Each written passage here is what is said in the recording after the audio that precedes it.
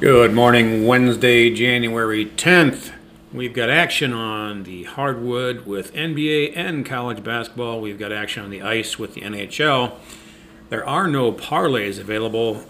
Well, there are, but I don't have any parlays in NBA or college basketball.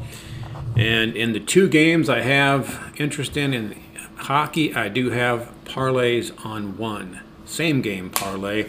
It's involving Minnesota and Dallas. And I'm going to middle the total on this, but we're going to put it on Dallas. So put that in clear English. We like Dallas to win the game at home versus Minnesota. I've got them a little bit better than a point. 1.1 points better for this game than Minnesota. 3.78 to 2.68 to be exact. And I don't know for sure that I wanted to put, well, let me rephrase that. I didn't want to put that much on the money line standalone play, but I feel like we can middle this total in a same game parlay and basically take away the risk of the juice anyway on the Dallas side if Minnesota somehow comes out the victor on this. I don't think they do. If I did, obviously, Captain Obvious says we're not going to play this game. So I do like Dallas. And we're going to take we're going to do a quarter of a unit in two different directions on the total here. So we're going to take Dallas to win, the game to go over 4.5 goals for the game. That's minus 119. It's available at minus 120 to a couple other places. So Dallas and over 4.5, minus 119 or minus 120 for 1/4 of a unit. Then we'll flip the other direction. We'll take Dallas to win, again, of course.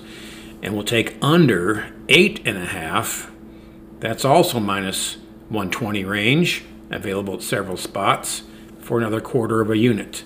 So a quarter of a unit over a quarter of a unit over 4.5 and a quarter of a unit under 8.5, with the common denominator being Dallas to win. Dallas and over 4.5, Dallas and under 8.5. We're taking that juice from the minus 200 range down to the minus 120 range for Dallas to win. The trade-off on that, of course, is we cannot have a game that's 4 goals or less or 9 goals or more, in which case, even if Dallas wins, then we lose a very, very small amount of money there, 0.2 divided by a quarter, so you're going to lose 0.05 of a unit if Dallas wins, but it's high scoring or low scoring. Extraordinarily high or low scoring game, I should say, because really 5, 6, 7, and 8, the chances of this game ending in that mode are extremely high, but obviously non-existent. It's not non-existent to be 9 or 4 above or below. So we got to keep that in mind. And of course, the positive for us, that was the trade-off. The positive for us is if Minnesota does happen to pull this one out on the road in Dallas. I don't think they do, but if they do, then instead of losing 2 to 1 on your money, you're losing 1.2 to 1 on your money. So significant savings there.